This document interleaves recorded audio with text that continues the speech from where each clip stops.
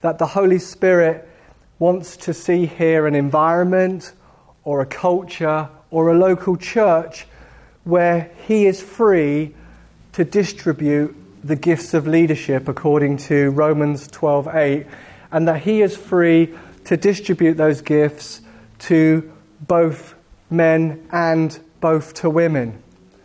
That both men and women should be open to receive the gifts of leadership, the gift of leadership, and should be celebrated publicly for that gift.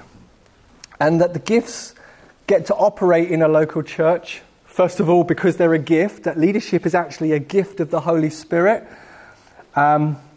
It's also something that Holy Spirit calls people to exercise. It's based on a call of God, that he gives a gift and he gives a calling to particular leadership in the church. And that leadership gets expressed through godly character. That godly character is absolutely vitally important. And godly character looks like things like this in the local church. It looks like sacrifice. It looks like servanthood. It looks like the capacity to have self-control, that a person is able to tell themselves what to do and they obey themselves, which is a really important thing before they exercise authority for people. It's about faithfulness and consistency, and it's also about something that we were calling resilience.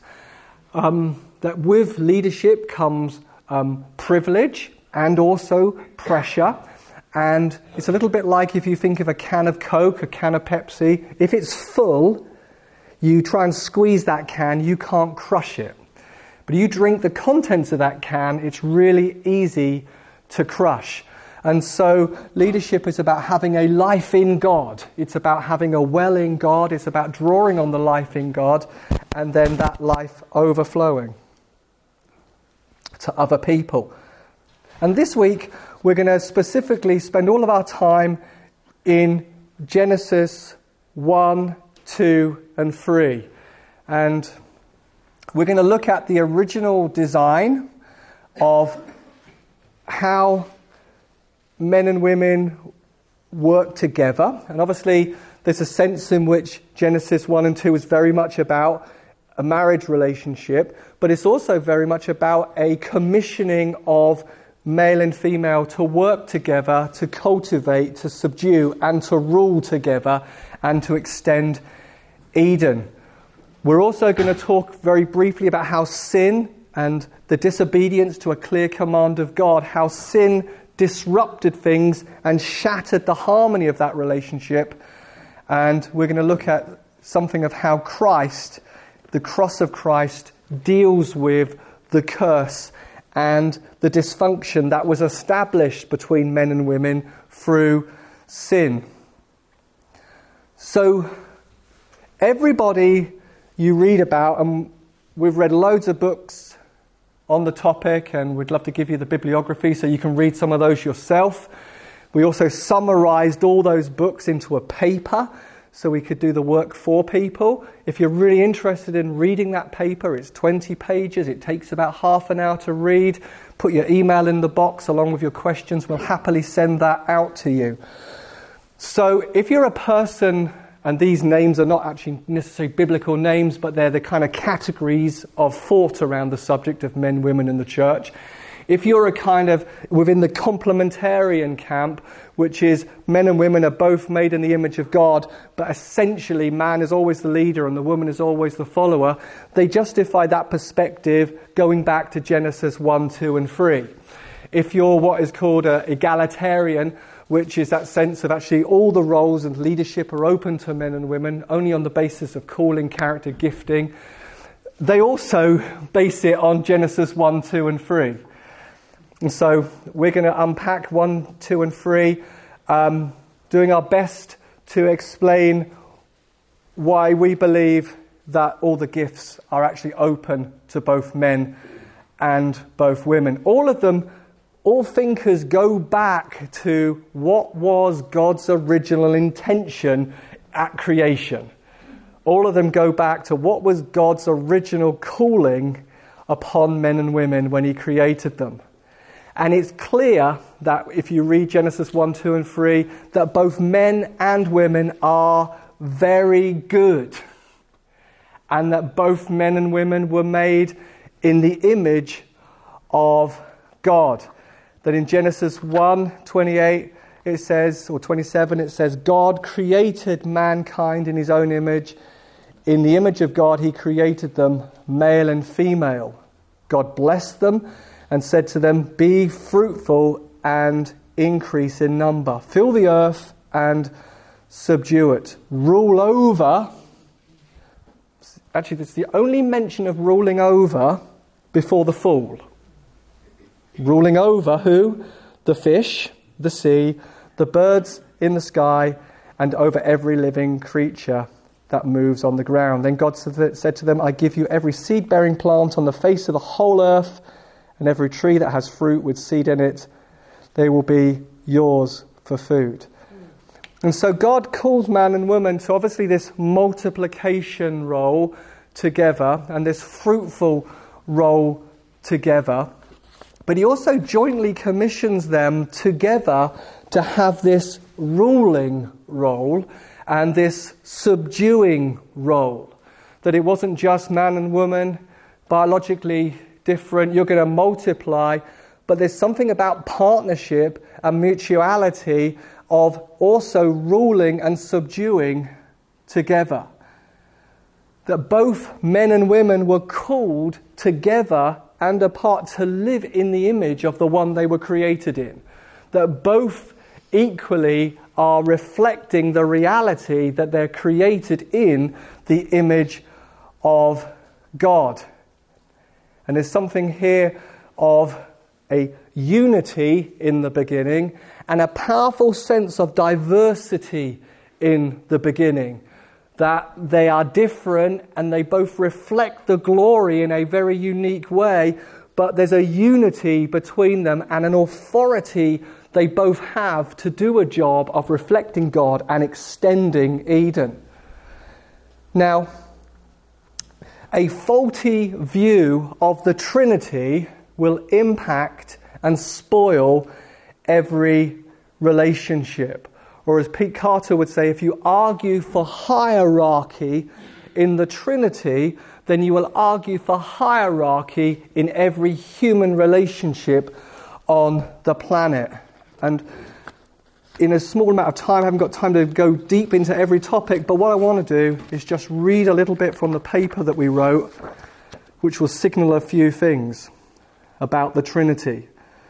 There is no subordination in the Trinity, as they are all of the same essence and the same nature.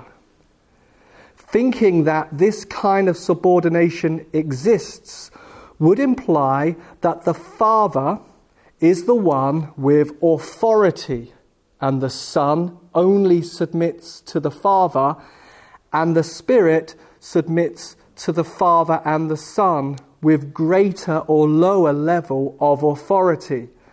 There becomes inequality and a ladder of authority in the Trinity. In fact, when you have seen the Son, Jesus, you have seen the Father. What we see in the Son is the same essence that's in the Father. God became flesh. The Father is not in any means different. He doesn't have a tyrannical, darker side that the Son must somehow placate and appease. The Father is loving, serving, and sacrificial too. However, the triune God voluntarily submits to each other, respecting the roles and activities they perform.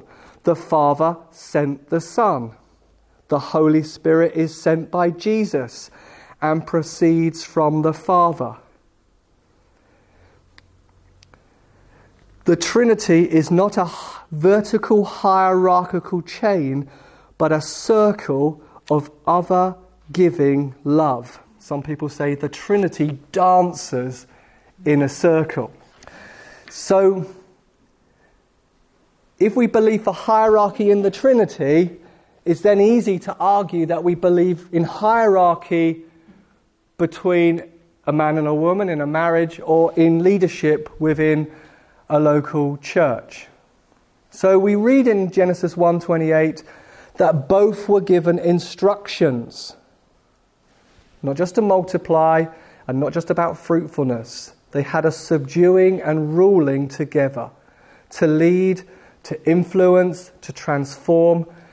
And it's clear as the story goes on, they have a fundamental need of the partnership in order to fill the commission, calling, and mandate of heaven.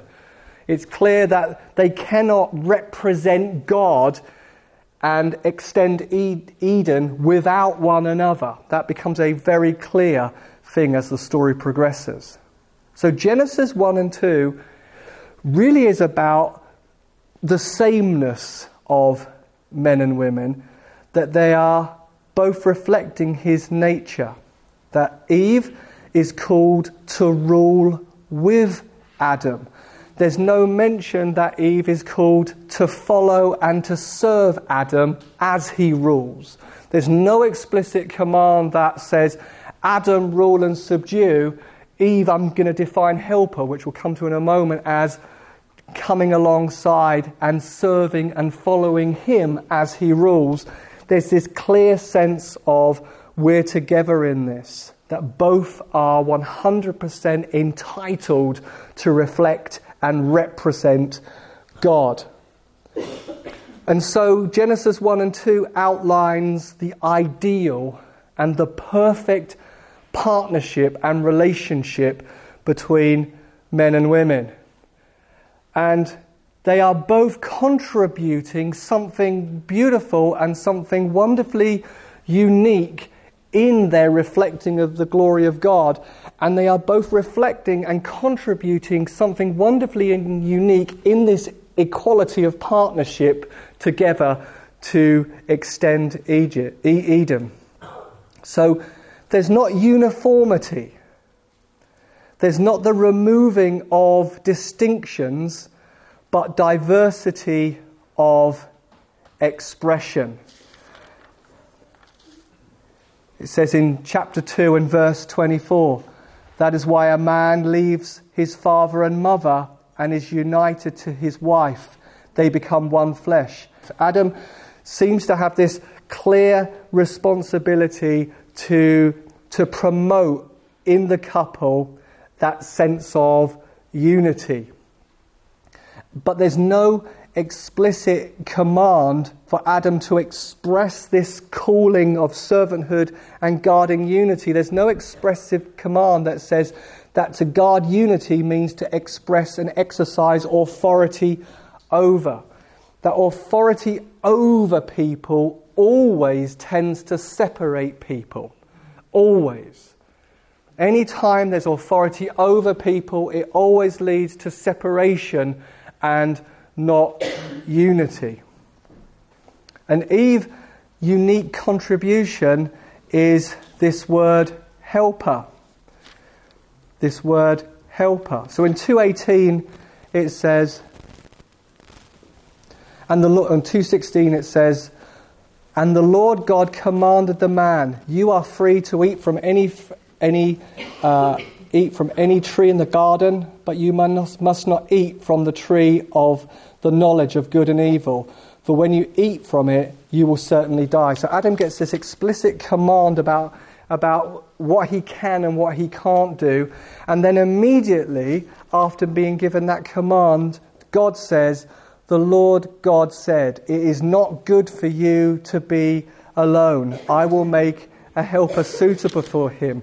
And so there's a sense that he's given this command, but immediately there's a statement of, actually, this is not just about subduing and ruling. If you're going to keep the command, you're going to need a helper alongside you, that together you can keep the command. It's not good for you to be alone. And so the context of Eve's description as Adam's helper occurs immediately after God instructs Adam about the tree. Helper is not a word for subordinate. helper is not a word for deputy. Helper is not a word for assistant.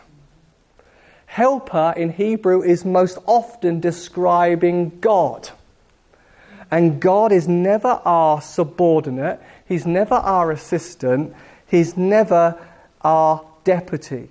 Rather, helper is used by God to describe someone in need being given strength by someone who has capacities, insights, abilities that is different from the one who is in need. And there's a sense of God saying to Adam, you've got this huge commission, you've got this huge calling, you've got this amazing command. It's not good for you to be alone. I'm bringing someone alongside you who's going to be with you, partner, shoulder to shoulder, not under you with you ruling over, but together in partnership to both obey me and to do what I've called you to do. So this is part of her helping the command, not just to cultivate the earth, but to keep the command. And so Adam rules as a male image bearer of God. Eve rules as a female image bearer of God, both equal. And we said last week that Genesis 1 is like creation from 20,000 feet, and then Genesis 2 zooms into the details. Now, some people argue, they say, women are always a helper as a follower, an assistant, and a subordinate because of creation order.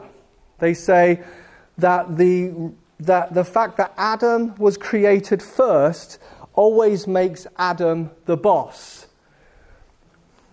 That's not always true in Scripture. Joseph was not created or born first, and he becomes the ruler of his brothers. Jacob was born after Esau and becomes the ruler. Ishmael was born first, but Isaac is predominant. So first is not always meaning over. And someone jokingly said, and I know it's a joke, maybe then fish are the boss. I mean, you could argue that if you wanted to. So, why were man and woman created in two separate stages? What was God trying to show Adam about Eve, and what was God showing Eve about Adam? And the argument I find to be most satisfactorily is that they were created sequentially, or one after the other, to underline the need that men have for women and the need that women have for men. And that creation order did not create a hierarchy between people. It said it's not good for man to be alone, that they need one another. That some people say that Adam clearly has more authority because he named the animals, that the naming of animals was a demonstration that Adam had authority over Eve and over creation that Eve didn't have. That's one argument. That somehow naming animals was him exercising his unique and special authority. It's probably more clear from the context that it was more of a helper-finding mission. And it says in 18, for it is not good for man to be alone. I will make a helper suitable for him. Now the Lord God had formed out of the ground all the wild animals and all the birds in the sky. And it says he brought them to the man, to see what he would name them. And whatever the man called each living creature, that was his name. So the man gave names to all the livestock, the birds in the sky, and all the wild animals. Then it says in verse 20, but for Adam, no suitable helper was to be found. It's not good to be alone. He names the animals. Now, not one suitable helper could be found. It's like God is bringing creation before him. And my friend Jonathan said he may have brought them up in pairs. And maybe he saw in the pairs, well, they're like one another. They're like of the same substance. They look the same. They're the same type. And Adam looked and couldn't find anything in all of creation that was a suitable helper.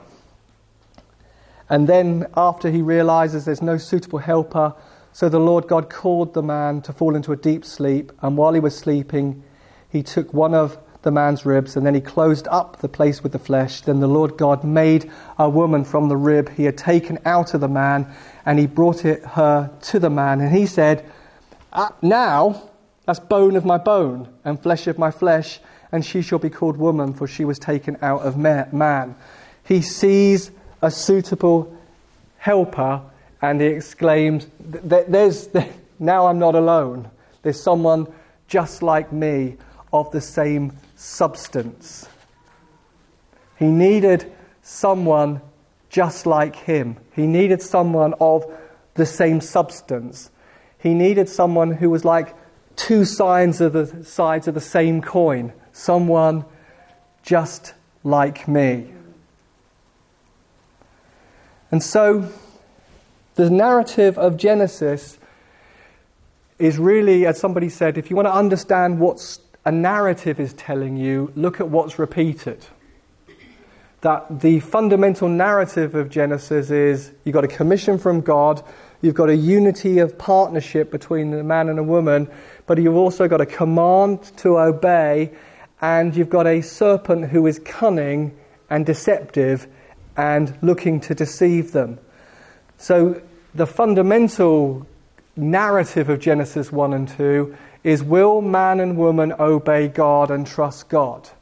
Or will man and woman rebel and fall for the deception to be like God in a way that God hadn't intended, which was to know the knowledge of good and evil? That's the tension that's set up. Will they obey God, or will they obey themselves? And we know what happens is Eve is deceived, Adam is next to her, he is deceived, and then comes into the relationship with men and women a curse. And it says in verse 16, of chapter 3, your desire will be for your husband, and he will rule over you. He will have authority over you. And so remember, the only time authority has been described as over anything, it's over the earth, it's over the fish, it's over the sea, and it's over the animals that crawl along the ground. The first introduction of the idea of hierarchy, boss, servitude and following and domination comes as a direct result of their sin and lack of obedience to God. And so the purity of walking alongside one another is polluted by rebellion and is polluted by sin and by their poor choices. So life will now be lived on planet Earth until Christ, in terms of someone will be the boss, someone will dominate, and a man will rule over, and women will have this desire to have what man has. So that's going to be the tension. Men will dominate because of their superior strength, physical strength on the most part, and women will long and desire to have that thing that man has, to have that top spot in the hierarchy. Is going to be a struggle and a wrestling. And so sin doesn't just distort hierarchical leadership, it introduces a whole new authority structure. It's not just that God had established man to lead and woman to follow, and not this sense of partnership, and that sin had just slightly distorted it. It actually introduced a whole new way of relating and behaving to one another. So the fall brings corruption, the fall brings suspicion, the fall brings isolation. Sin introduces a loss of harmony in the relationship and the partnership. the fall and sin brought a transition from ruling alongside one another to someone ruling over the other. That men and women are no longer, after the fall, on the same footing. Instead, there is the introduction of man ruling over and women's desire to have what men have.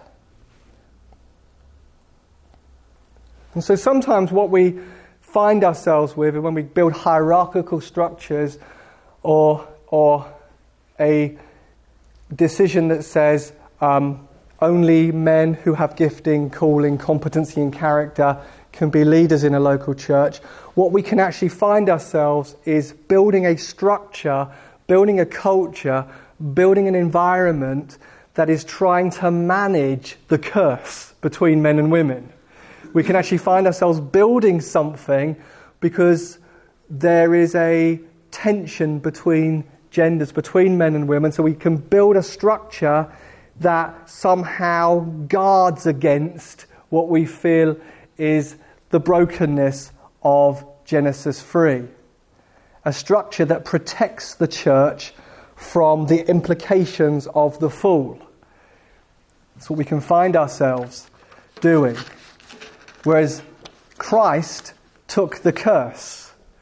And actually Jesus took the curse, and one of the curses was this hierarchical structure of dominating and desire for. Galatians 3:28 is talking about Christ has done something fundamental on the cross that transforms the way that men and women can now relate to one another. So there is neither Jew nor Gentile, neither slave nor free, nor is there male and female, for you are all one in Christ Jesus. So something happened on the cross that was so fundamental that it wasn't just the breaking of the issue of man and woman's relationship to God. It actually did something between every single category of humanity. So Galatians 3:28 is saying through Christ all are equally advantaged and all are equally disadvantaged. In other words, if you're out there and you are a slave owner, you have this huge advantage of economy and power. And if you're a slave, you would feel, I've got no ownership or rights. But when you come into Christ and you come into the church, whatever's going on out there is saying, no, everybody's equally advantaged and everyone is equally disadvantaged.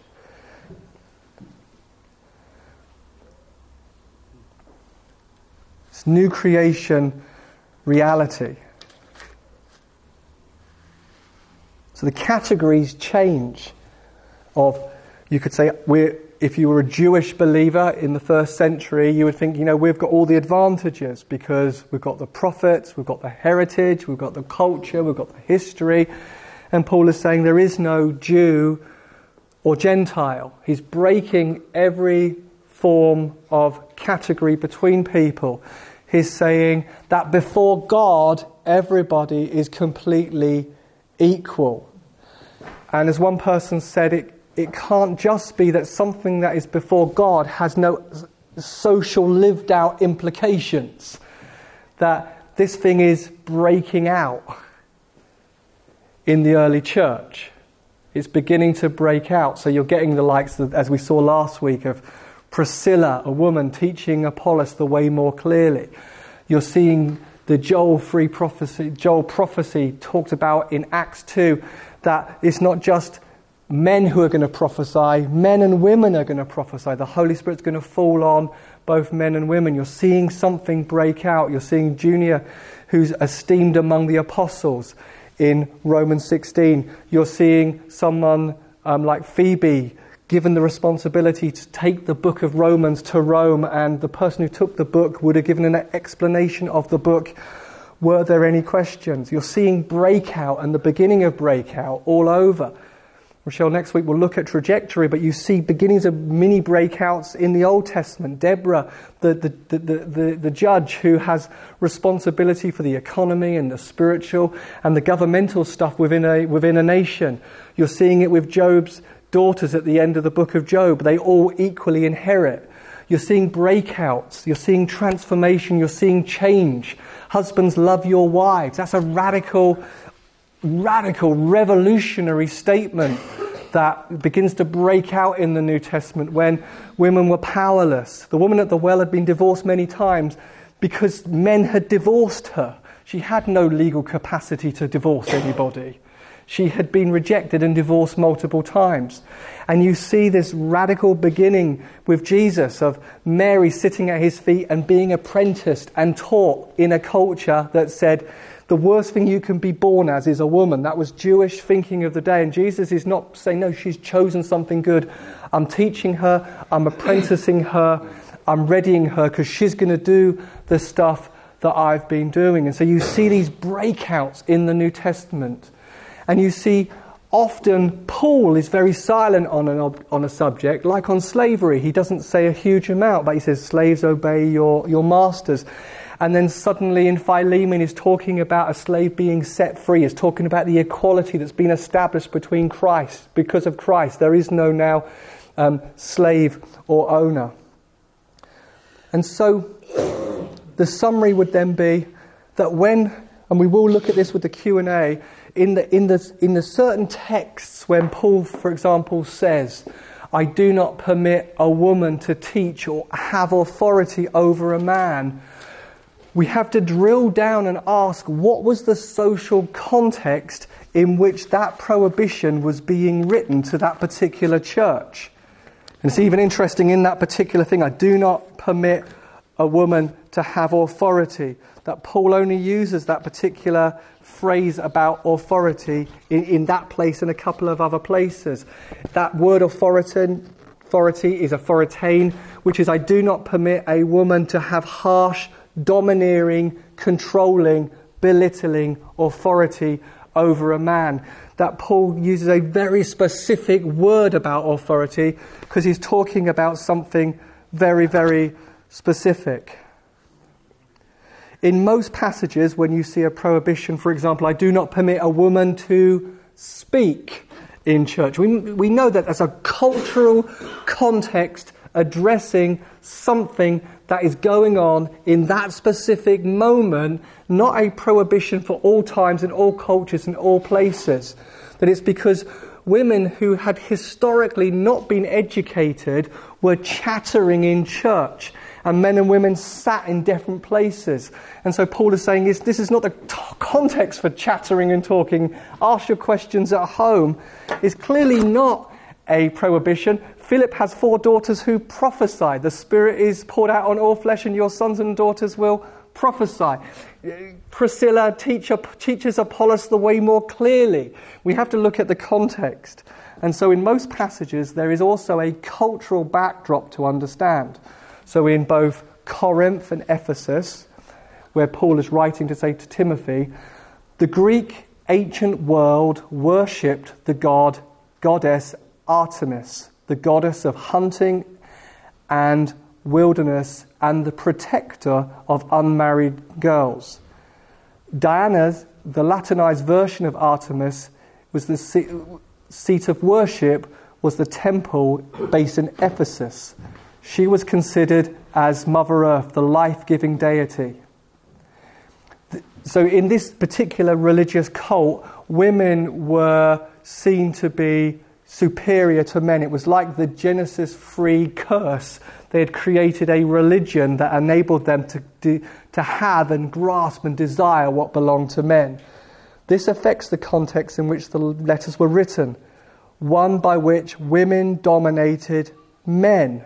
Paul is therefore correcting the false teaching that women are superior to men and speaking into the issues arising from the fall of Genesis 3.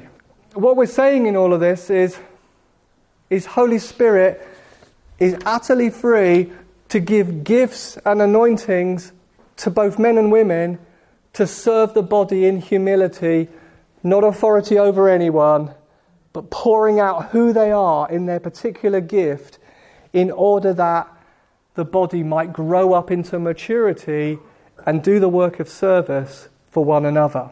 I honestly believe there's something about the beauty of new creation reality and unity and diversity and working alongside one another in mutuality that is a reflection of the way the Trinity operates. And I really believe that there's a journey towards that, to grow into that kind of mutual submission, that kind of government of humility, of servanthood, that kind of government that's saying no one's building an empire.